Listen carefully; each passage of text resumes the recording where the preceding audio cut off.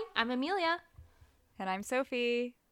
And welcome to So Ma So Good, a Fruits Basket reboot podcast. Here we talk about the second season for the very last time. Or not, I guess, the very last time. But We're never talking about this again. Never again. We try and keep it spoiler free, but sometimes we slip up, so if you're avoiding spoilers, please check the episode description for timestamps as well as for content warnings.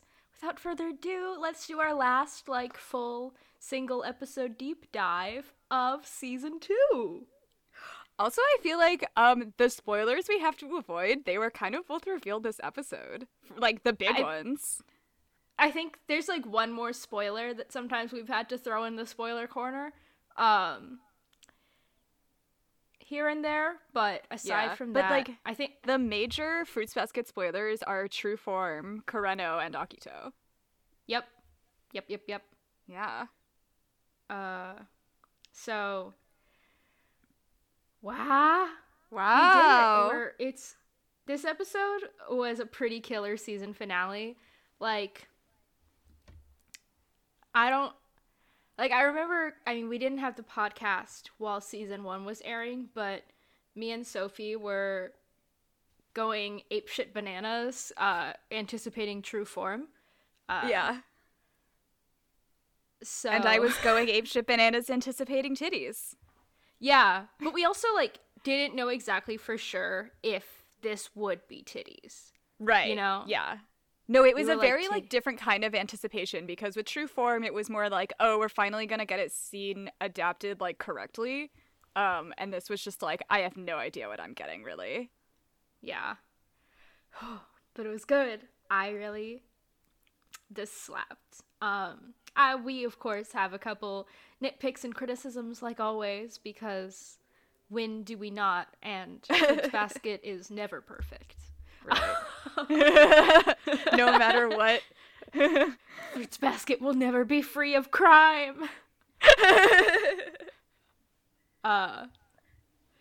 Also, mazel tov to us for doing hour-long podcasts for every episode this season and staying on schedule. Yeah.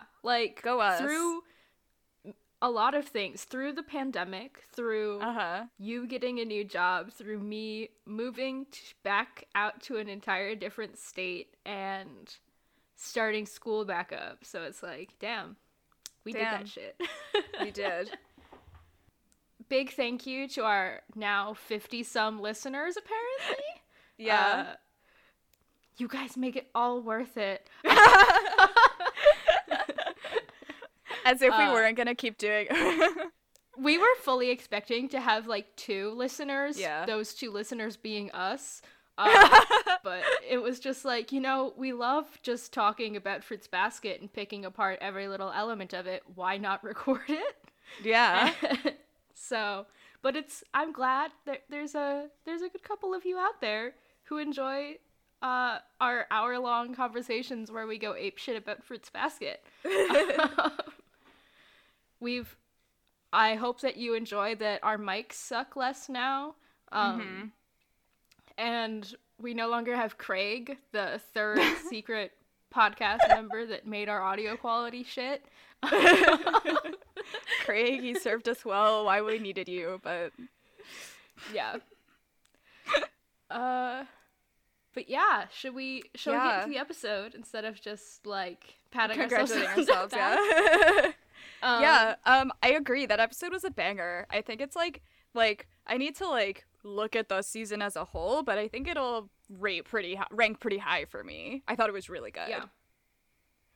Oh, season 2. I'm excited for our season 2 as a whole episode. Our postmortem. Postmortem. Season 2 is so good. It was so it was. It was so good. So, So let's start this off with the same criticism. Yeah, we both have the exact same fucking criticism, which is the cold open just takes the punch out a little bit. It didn't, it doesn't add anything, and I think it takes, I think leaving Kureno's curse being broken more unsaid would have made the episode a lot more tense. and then made the scene at the end with Toru and Kureno. Like, I don't think there's a way that I think you could have done this episode without figuring out pretty early on what's happening. But I think it would have just been better to leave it a little less explicit. Especially, like, I don't think it, like, last episode, the thing with Kureno, I thought we both agreed that was, like, shouldn't have been there. And I think just, like, having the conversation with, like, Hattori and Shigure and the phone conversation with Shigure and Kureno would have been enough instead of these other weird things. Yeah, no, it's like the same, like, complaint I always have about Ibata is that it's very hand-holdy. And, like, I agree, like, the conversation with Shigure and Hattori and then the conversation with Shigure and Kureno on the phone, like, most of the audience would have been able to figure it out just with that, plus the foreshadowing from the last episode, and then if they hadn't, that's fine, because it would have been a crazy reveal if they didn't figure it out. Yeah, it's a little too hand-holdy, but yeah, it was still, that criticism aside, and that was the cold open, and then we move on to the rest of the episode, which I thought was a lot stronger. Yeah.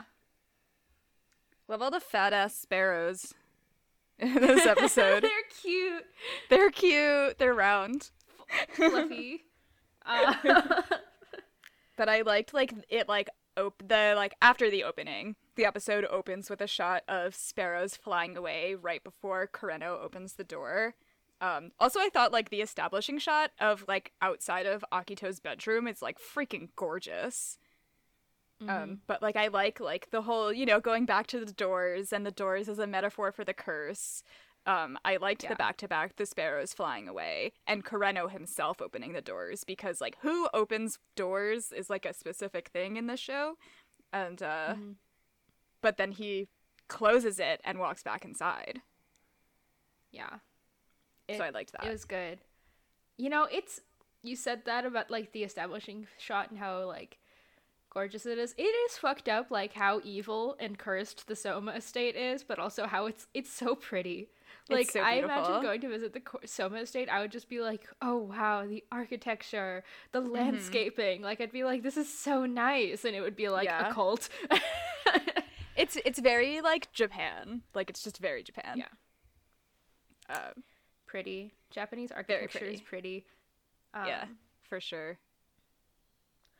Yeah, I liked the scene. I like Akito in the big empty room. I like that Akito sleeps on I know this word. Christ, Futon. Futon, thank you. My brother was born on a futon. Anyway. Interesting. We still have it. But I like it. I think it's, like, just, like, Akito is tied to, like, traditional, like, Japanese imagery and styles, unaffected by Western influences and also modernity. But also I think it's just visually nice to have Akito on the floor. Yeah. Like, it just looks good. It fits the vibe. I also like it makes them look very small. I like when they emphasize how small, like, physically small Akito is. Yeah. Because it's such a good contrast with how much power they have over everyone. Oh, I mean, I'm assuming everyone's watched this episode already and knows Akito is... We use they, them pronouns for Akito just, like, out of habit because it feels right to us. Yeah. That's just, like, our own personal thing. We're probably going to keep doing this for the rest of the entire podcast. Just because it's our habit. Yeah. Because Akito is a gender onto themselves. Anyway, carrying on. I think it's a really good contrast between they have this huge disproportionate presence in these people's lives and so much power over them, but physically they are extremely small. And I think that physical, like, this physical frailty is a good tie-in to, like, I think also Akito's sort of personal emotional reality. Mm-hmm. It's good. Yeah, agree. I'm obsessed with this scene. This scene between Kureno and Akito. It's freaking amazing. I just love, like, Akito's, like, specific brand of emotional manipulation. Of just, like, being like, you know all that, like, shit I said about you? Like, it's not true. But I think, like, on one hand, I mean, Akito's feeling very insecure. This is, like, I was having a little trouble, like, figuring out the timeline of this episode because, like, it was structured a little strangely. Like, it was a lot of flashbacks and flash forwards and whatever. But I think it was the night previous was New Year's.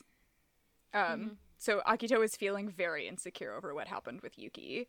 And, like, they're trying to, like,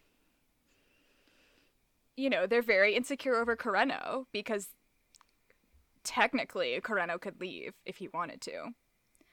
And so trying to reassure him, like, oh no, like, all that stuff I said, like, it's not true, like, you know, it's not what I really think. Which, like, but I also think, like, to some extent, it's kind of true because Akito just talks out of their ass to support their own superiority complex. Like, Akito most definitely thinks that they are better than everyone else, but the things that they say, like, might not explicitly be true or might only be true in the moment, but regardless, like, what they're saying here is total manipulation. You know? Yeah. I also think what you said about it being true in the moment, I think it's very true that, like, Akito is just, like, extremely volatile. Like, and I think, like, there's a certain amount of truth to, like, obviously they're very manipulative and deliberately manipulative and controlling, but I also think to some extent, like, they do, how am I trying to say this? But, like, the shitty things they say to people comes from, I think, like, their own sense of superiority and their own genuine beliefs about the people they are abusing, but I think also the weird twisted love they feel is also true, and, like, that, like, yeah, I say all of this weird horrid shit about you, but also, like, but I also still value you. I feel like those things are both true, of Akito, which is fun. Akito is still wretched.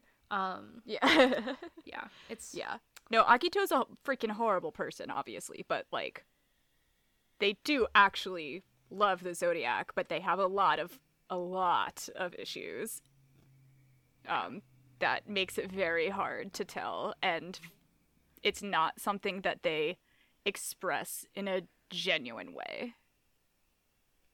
No. It's a very, like, twisted kind of love. Yeah.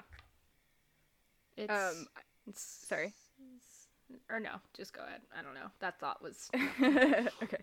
I was gonna say, I really like, I don't know if you, like, remember this shot in particular, but there's, like, it's a, like, close-up shot of Akito's face as Akito is asking Kureno if he'll stay by their side. I think, like, it really shows that, like, Akito is, like, scared shitless right now. Like, what Yuki said to them, like, fucked them up. Also, I love Akito's theme. The way, like, where they placed it was awesome. I think the track itself is really good.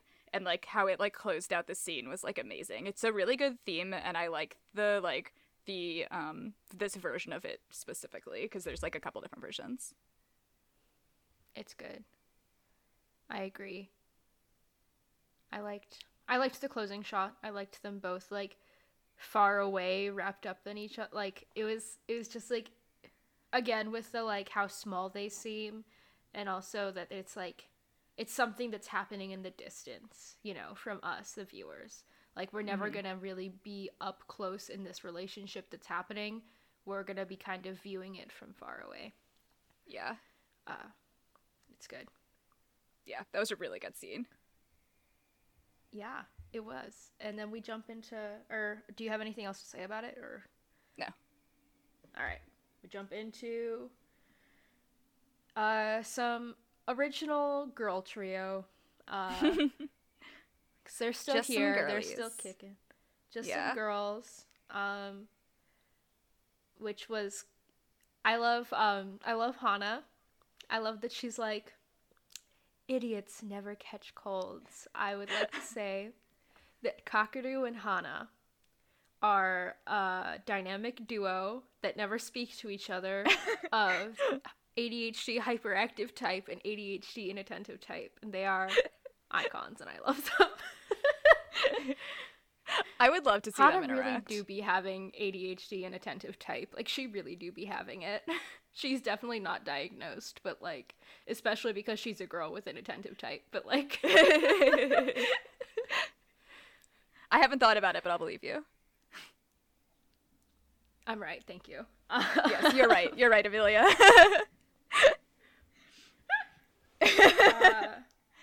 Let me get some another flashback. A flashback, right? Because there was a lot of flashbacks. There's a lot of flashbacks in this episode. It was like the first time I watched it, I didn't really think about it, but the second time I watched it, I was like, this is kind of weird. But also, like, I don't really know like what else they would have done. I guess they like didn't need that scene really. I think that like they put that scene in to remind us that Uotani exists. Like, I think that was the only purpose of that scene, right? They were like, just remember, she exists and she's still sad because plot. Yeah. God, fucking yeah. I know, it's really just like the Mar on this episode is that. But that's not like but that's not Ibata's fault. That's Takaya's fault. No. That's Takaya's. It's fun like being like, okay, here are Fruits Basket's sins. Who can we blame? But Yuki. Yeah. Oh, I wanted to talk about Rin first. Oh fuck, right, Rin. Rin and Toru is such a cute. They're friends. Like, I just love that, like, the second, like, Rin gets over herself, they're just, like, best friends. And I love that. They're so cute. Yeah. And, like, what she says to her. First of all, Toru is so smart and observant to, like, figure out that, like, Rin and Haru were together just based on, like, one comment from a 12-year-old. Mm-hmm.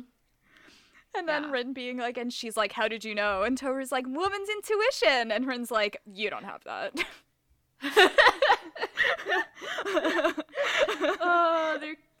I feel like they kind of shoot the shit together in their own weird little way. I love them.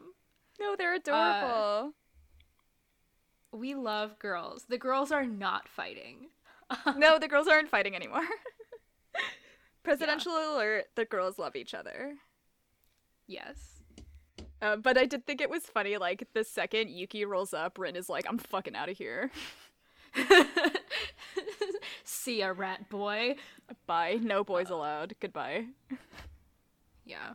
Imagine if Rin was a lesbian. That would be so good. Like, that would be Haru amazing. and Rin are, like, pretty valid. They're not, like, my favorite straight couple, but they're definitely, like, a bi-for-bi goth icon sort of deal. So I'm like, you know, like, I can vibe. Like, I respect this.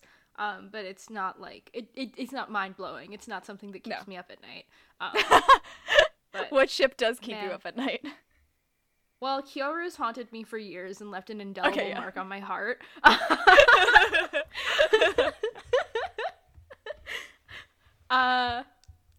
And Yukari sometimes keeps me up at night because I'm just like, God. Yeah. God. What we could have had. What we could have had. Anyway, but... Yeah, I agree with you. Like, yeah, Rin and Haru, like, it's good, but I don't really think about it. And I don't really think anyone else does either. Just from what I've seen from the fandom. Yeah, it just, like, kind of exists, and, like, yeah, it's pretty good.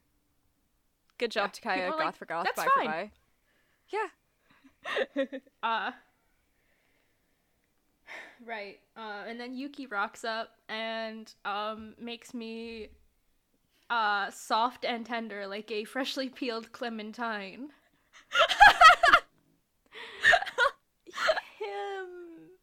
Him. I'm like not coherent right now or ever, but like especially not right now and not in this moment thinking about Yuki Soma, the most perfect boy.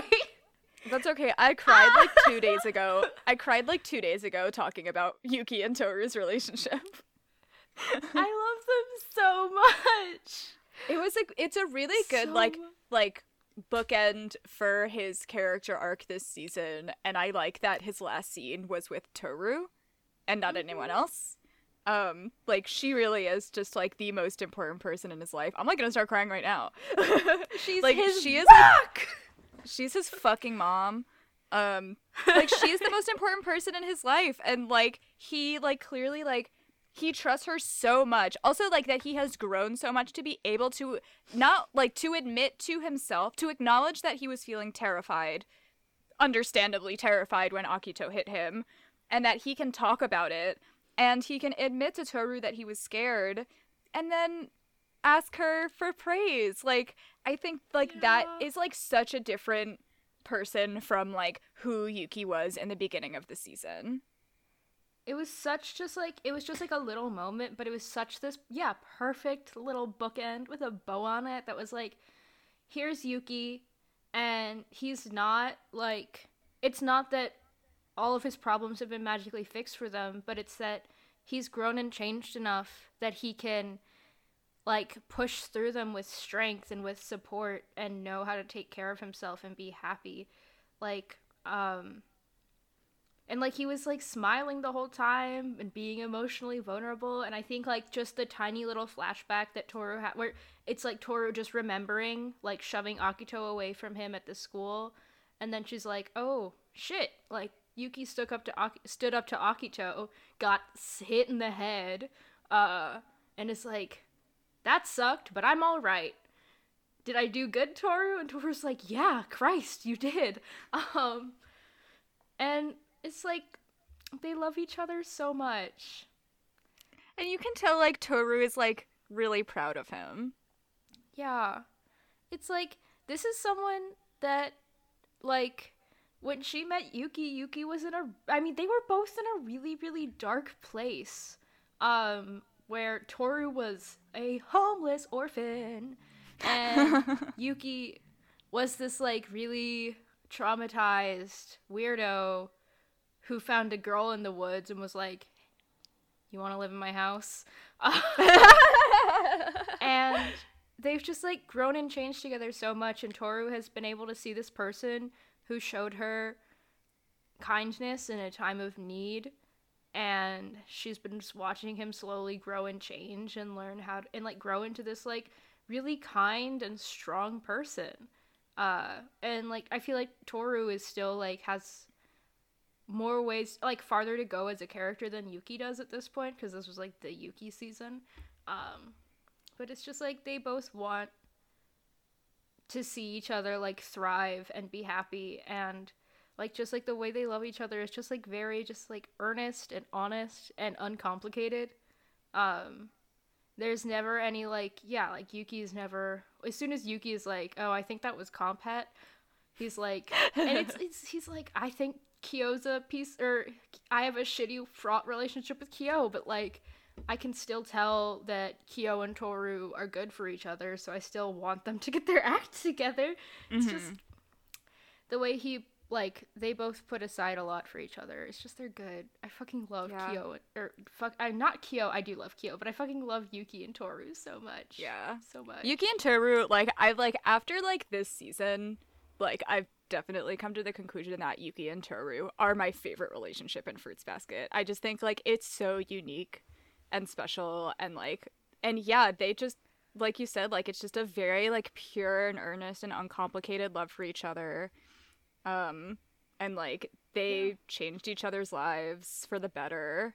And yeah, it's just like a really, really good friendship, and I like that it is held to as high a standard as the romance. Yeah. It's really, I feel like it's really rare. I can't think of literally any other example where a friendship between a man and a woman was, like, an emotional core of a story in this way and treated with, like, an incredible amount of weight and power, and then never made into anything. Like, it was never like, oh, this is the most important person in my life, I'm actually in love with them. Like, they never had that moment, because that's not necessary for someone to be that person in your life. And it's just like, I literally can't think of any other example of that does it. Yeah, me neither. Nothing hits like this. Yeah. Unmatched. Unmatched, truly. So good. I love them. What a good season for Yuki. What a good season for Yuki. I love my perfect rat. Yeah. He's a perfect little rat boy. He's a perfect little rat boy.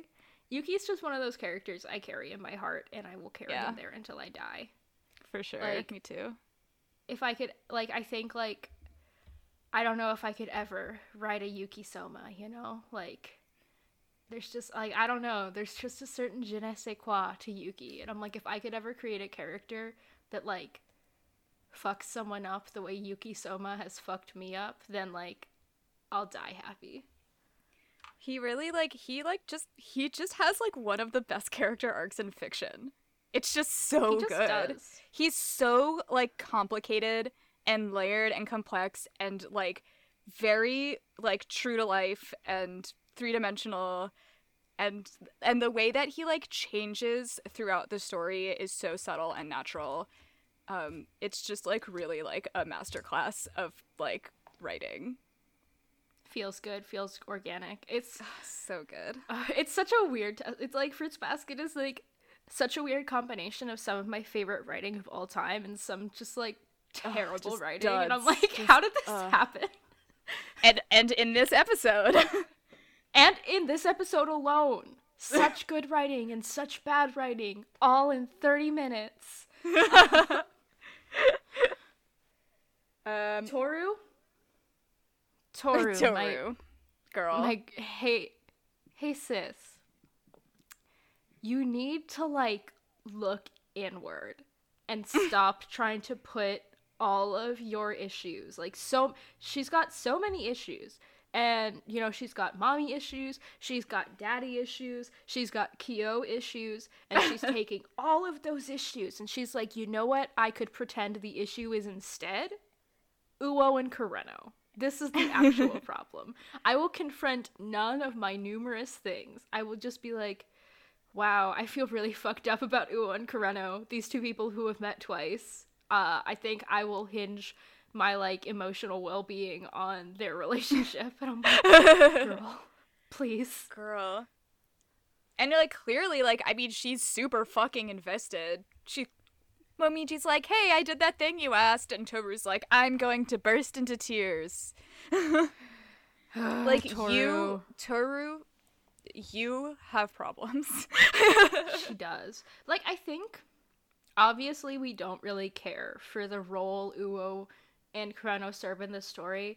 I think it's like, it could have been interesting if it had been investigated a little bit more, as the fact that, like, if it had been looked at with a little more nuance, in that, like, Toru is projecting a lot onto this relationship that isn't very serious. Like, if that had been, like, if this had been more of a study in Toru and how she won't look inward and is super repressed, then I think it could have been a little bit better. But like, I feel like it doesn't work for me with, like, yeah, like, if she had been, like, very invested in this relationship, but, like, more invested than Uo and Kureno, and they were like, hey, what the fuck? Why? Yeah, that would have been more interesting. But, like, as it stands, like, they are both as invested as she is. Yeah. It's not it. But yeah. But I thought the shot of her crying was nice. I thought it looked good. I thought, like, Toru's facial expressions this whole episode, like, all of them fucking hit. They were really good. Yeah. They're doing a good job with Toru's face. Yeah. They've been doing a good job with Toru's face, I feel like, pretty recently. Like, it's really obvious this episode, but I feel like I've been picking up on it, where you're starting to, like, see more subtle nuances in the expression she makes, because she is kind of, I don't know. I honestly think, like, the art is improving, or the art direction. Yeah. I'm not sure. Yeah. Especially in the, like, latter half of the season. It'll be interesting to go back to season 1. See. Yeah, very interesting. Yeah. Shigure Hatori. I'm obsessed with this scene. Me too. So good. I Oh my love how God. they're like they're facing away from each other the entire scene, which I just like. That's so good. Yeah. Like, oh, I know, like, I don't, like particularly care for Hatori, but every single Sugar Ray Hatori scene just leaves me fucking blown away. Just, like, the two of them together is so good. But it's because, like, they don't hide anything from each other. yeah. It's awesome. It's a really compelling friendship. Like, yeah, definitely. It would be fun. It makes me kind of want to see what their relationship was like growing up when they were younger. Like, what got them to this point with each other? Like, what produced this? Yeah. Because it's really something. It really is. And you can also, like, one of the things I really liked about this scene, too, is that, like, Hatori is, like, done with Sugar Ray. Yeah.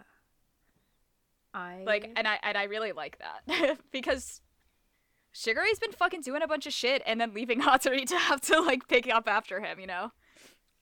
Yeah, I think it's, like, it's an interesting, because I think they're both really frustrated. And they're both, in this moment, they're both frustrated with each other, because, like, Hatori is like, yeah, Sugar Ray's been acting like a dickhead and causing problems and not dealing with their consequences. And Sugar Ray is like, yeah, because we should just rip off the Band-Aid and let everything dissolve into chaos so we can move on with our lives. And Sugar Ray is frustrated with, like, Hatori subtly trying to kind of maintain order. Yeah. That is definitely true. And I also think he is, in this, like, scene specifically, he's frustrated because he's trying to vent. And the way that Sugar Ray vents is really interesting because he makes it sound like he's not venting, because he's just being, like, really casual and, like, you know, very, like, flippant about it. But he is telling Hatori how he feels, and Hatori is like, you're being an asshole. Like, he's, like, calling him out on his behavior when I don't think that's, like, what he wanted. No. Yeah. Such a good scene. But I took so many notes on this scene, so I'll talk about the, like, lines that I wanted to talk about. Is that Sugar Ray starts the scene by being like, why didn't we let Yuki take responsibility and make him tend to Akito? Like, Sugar Ray knows that that wouldn't help anyone. He knows that. He doesn't really think that. He's just like, how come I always have to do it? Why doesn't Yuki do it? Yuki's the one responsible. Like, yeah. He's just fucking pissed. Like, he's just so mad in this scene. Yeah. I love the whole, like, and I also like that Sugar Ray is like, why do I have to be on Akito duty? Like, and it's from this, like, well, Akito didn't pick me, so if I'm not Akito's favorite, then why should I treat Akito like my favorite? Yeah. Sugar Ray is not going to... Sugar Ray demands Akito's full attention the same way Akito wants to demand the full attention of every Zodiac member, but Sugar Ray won't play Akito's game unless he gets to be the favorite. Yeah. And that's why literally, like, pretty much, like, every scene since the lake house, since the beach house, almost, I think every single scene with the two of them, they've been fighting. But it's because, you know, Sugar Ray's, like, you know, getting under their skin on purpose, but he's paying the price for it. Yeah. Speaking of the fighting, I loved the Sugar Ray Akito fight. Loved it. First of all, just like, I liked the, like, animation details of, like, Akito moving as they're yelling at him. Like, Akito has a very specific physicality, and it's also very expressive, and you can tell, like, by the way they're moving that they're, like, really upset. And also, like, Maya Sakamoto, who plays Akito, isn't a fucking queen. It sounds very petulant and, like, very emotional. Like, I really liked the delivery of Akito's lines as they're yelling at Sugar Ray. It's very good. I like that it happens in a doorway. I know. Ooh boy. And I also really liked Sugar Ray's face, because it reminded me of the scene where they're fighting in the beach house. where Shigure is actually making a very similar expression where, like, Akito is really, like, the one person that Shigure has a very, very hard time hiding his feelings from.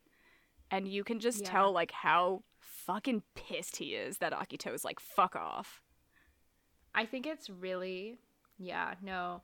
And I love the difference between, like during New Year's, Shigure is pissed, right? Mm-hmm. And he's not hiding it well enough. Like, Haru picks up on it, and Shigure is, like, being super flippant, and Haru's like, okay, I don't care, but whatever, see you, dude. You're clearly upset. Not my problem, you freak. But then but he's, like, telling jokes, and he's smiling, but you can tell he's not happy, versus this, where he's, like, he's not even trying to hide it, or if he is, he can't, like, he's just, like, exhausted, and it's like, you so rarely see him not looking vaguely cheerful, and so whenever you see, like, a genuine just sort of, like,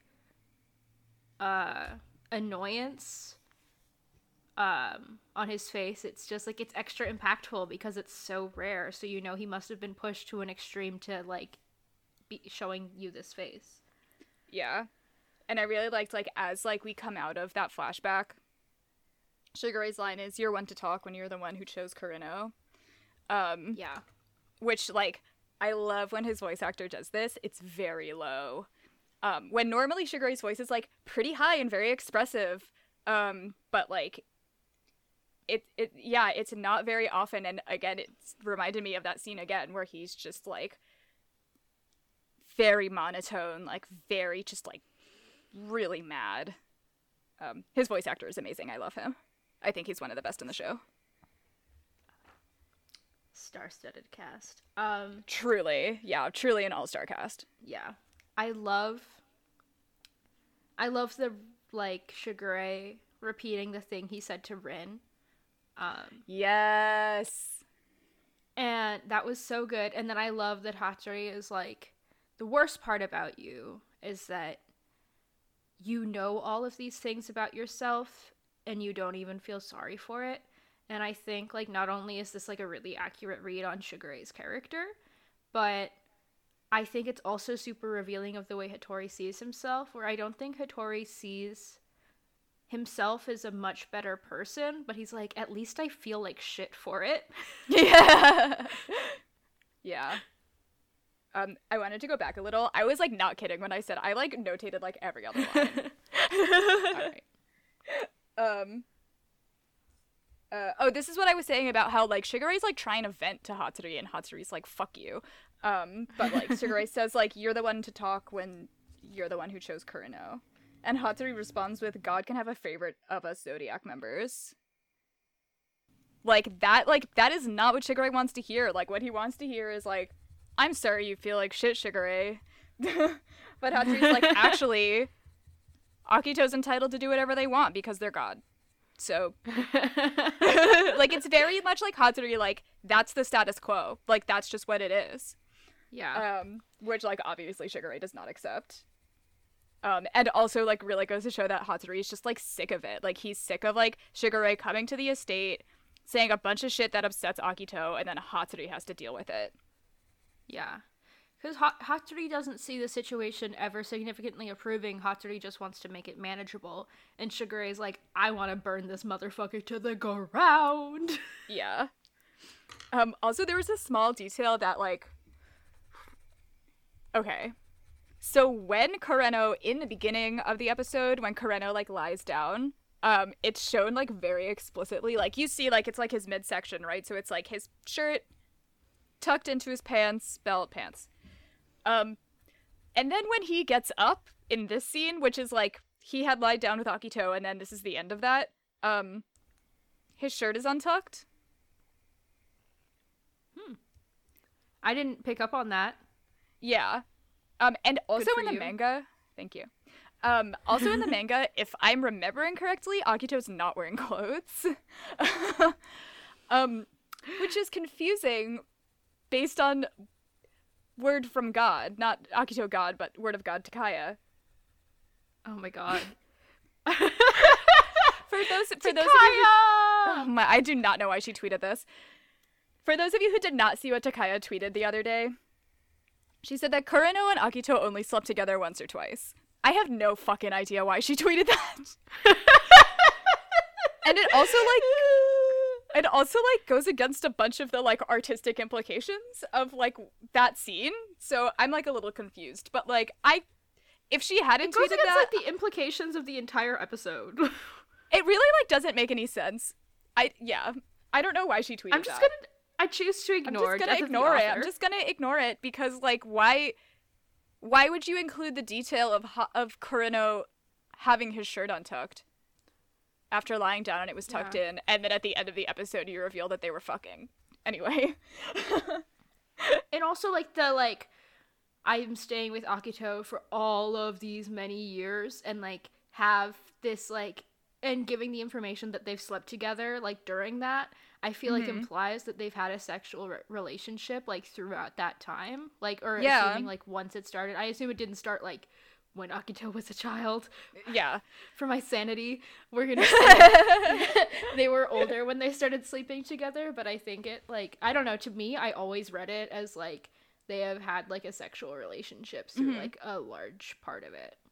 Yeah, I had always read it that way too. And also like it would make more sense because like I had assumed the reason that they were sleeping together was because Akito was so insecure about Kureno leaving that they were using it like as a control tactic to be like, here's just like one more reason you can't leave me is because, you know, we're together, like in some capacity. But like I don't really like know the motivation of why they would choose to sleep together only once or twice. Yeah. Yeah. Also, there's a big difference between once and twice, in my opinion. Right? Yeah. Once is a mistake. I feel like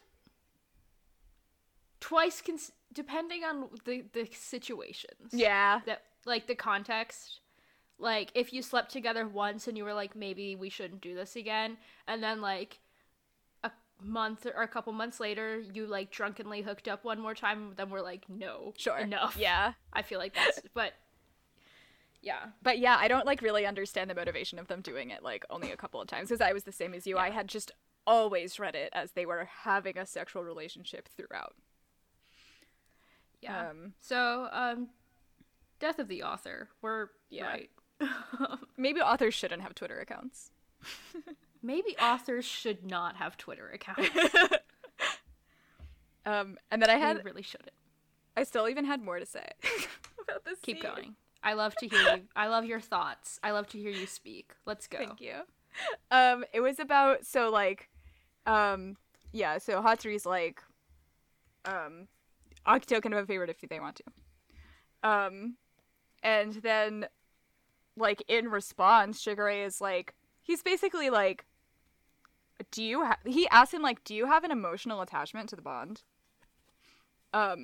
Which is fucking mean, but like it was like you know, like he's just throwing it back at Hatsuri. I love how cruel they are. They're both like very like desensitized to cruelty, and it's just like the way that they talk to each other. They really like don't have a filter with one another, and like they have nothing to hide, and they're just like used to like having horrible things said to them that like they just say it too. Yeah. But it was like making me think about like the curse as a metaphor for generational trauma and how tied into their, you know, respectful how it's tied into like their mental illness, had their respective mental illnesses, and how like Hatsuri having an emotional attachment to the curse as a metaphor for like how you can have an emotional attachment to your mental illness because it's something that becomes very integrated into your personality, and how it can be like really hard to recover because it's hard to let something like that go when it has become so integral to like the way that you think and the way that you live your life. And so yeah, I just like thought that line was interesting to like speak to that experience. Yeah, for sure. I was thinking of it more in terms, I think that's like a really insightful, and I was thinking about it more in terms of like they're in this cult and it's terrible and it's done almost exclusively bad things to them, but it's still like their family. Right. Oh, like, good point, yeah. Like, these are the people that, like, they were raised with, and this is their community. And, like, it's unequivocally hurt them, but it's still, like, what created them. Mm-hmm. And so, like, of course, you can't have an emotionally neutral relationship to that. And you can't, on some level, escape being attached to that, even if it was, like, ultimately extremely toxic. Mm-hmm. Yeah. Yeah. That's how I kind of read that exchange of, like, yeah, this sucks, and we are extremely imprisoned by this magical cult generational trauma smorgasbord of hell, but it's also the only thing we've ever known, and it's also the most important people in our lives. Yeah, that's a good point. And then he says the thing he says to Rin. Yeah. Then Then we finally come back to what you said like 20 minutes ago. This scene was just so fucking good. It was just dense. Everything slapped. Yeah. It was really well done. Everything, like, all the fat was trimmed off, and it was delicious. Yeah. No, it's not, like, often that you get, like, the characters speaking so frankly. Mm-hmm. Especially Shigure. Yeah. But yeah, so then he says that thing he says to Rin, which, yeah, I liked a lot. To just, like, and I like that he mentions that he had said it earlier, because, like, when, like, as we discussed in that episode, like, when he said it to Rin, again, like, it is how he feels about himself. He's telling the truth. But he says it to Rin with an intention. And he doesn't really have an intention here. Yeah. Other than to, like, justify his bad behavior. Yeah. Ugh. Yeah. That was a good fucking scene, man. So good. Delicious. Thanks for the food. It was also really, it was beautiful. I liked how it was shot. Me too. I'm still obsessed. I already said this, but I'm obsessed with how they don't look at each other the whole time. Yeah, it's good. And I also really liked when they chose to show Shigure's eyes or not. Like, I remember specifically they showed a close-up of his eyes when he's saying, like, well, Akito chose Kureno, and then the moment Hatsuri starts ragging on him, you know his, like, eyes are hidden by his hair after that. Yeah. I think, like, this whole episode, when they show Shigure's eyes is always, like, important, because they hide his eyes a lot of times throughout this whole episode. Yeah. And I mean, this is true of, like, the show as a whole, but this episode, it really stands out. All of the times they choose to show his eyes and choose to hide them. Because I think it's, like, it's interesting. And I also feel like often when his eyes are hidden is often, counterintuitively when we're getting a more honest look at him. Yeah. And it's very rare that we get to see his eyes and get to see honest emotion on them. Yeah. Extremely rare. Yeah. This was a good Shigure episode. This is a good Shigure episode. We love him. God, I love him. He really is, like, I was just, like talking about Yuki, but, like, I do think Shigure is the most interesting character in Fruits Basket. He's just, like, his motivations are a lot more complicated. Yuki doesn't really have a motivation other than to, like, improve himself, but, like, Shigure, like, is the plot. Yeah. But he goes about it in just, like, the sneakiest way possible. And, like, very underhanded. It's so fun to see see a character that has such an important impact on the plot, but isn't an antagonist. He's, like, I would say he's technically a protagonist in, like, if you're thinking about it in terms of, like, there's the antagonist serves to, like, stand against the protagonist's goals, and then the protagonist is trying to achieve those goals.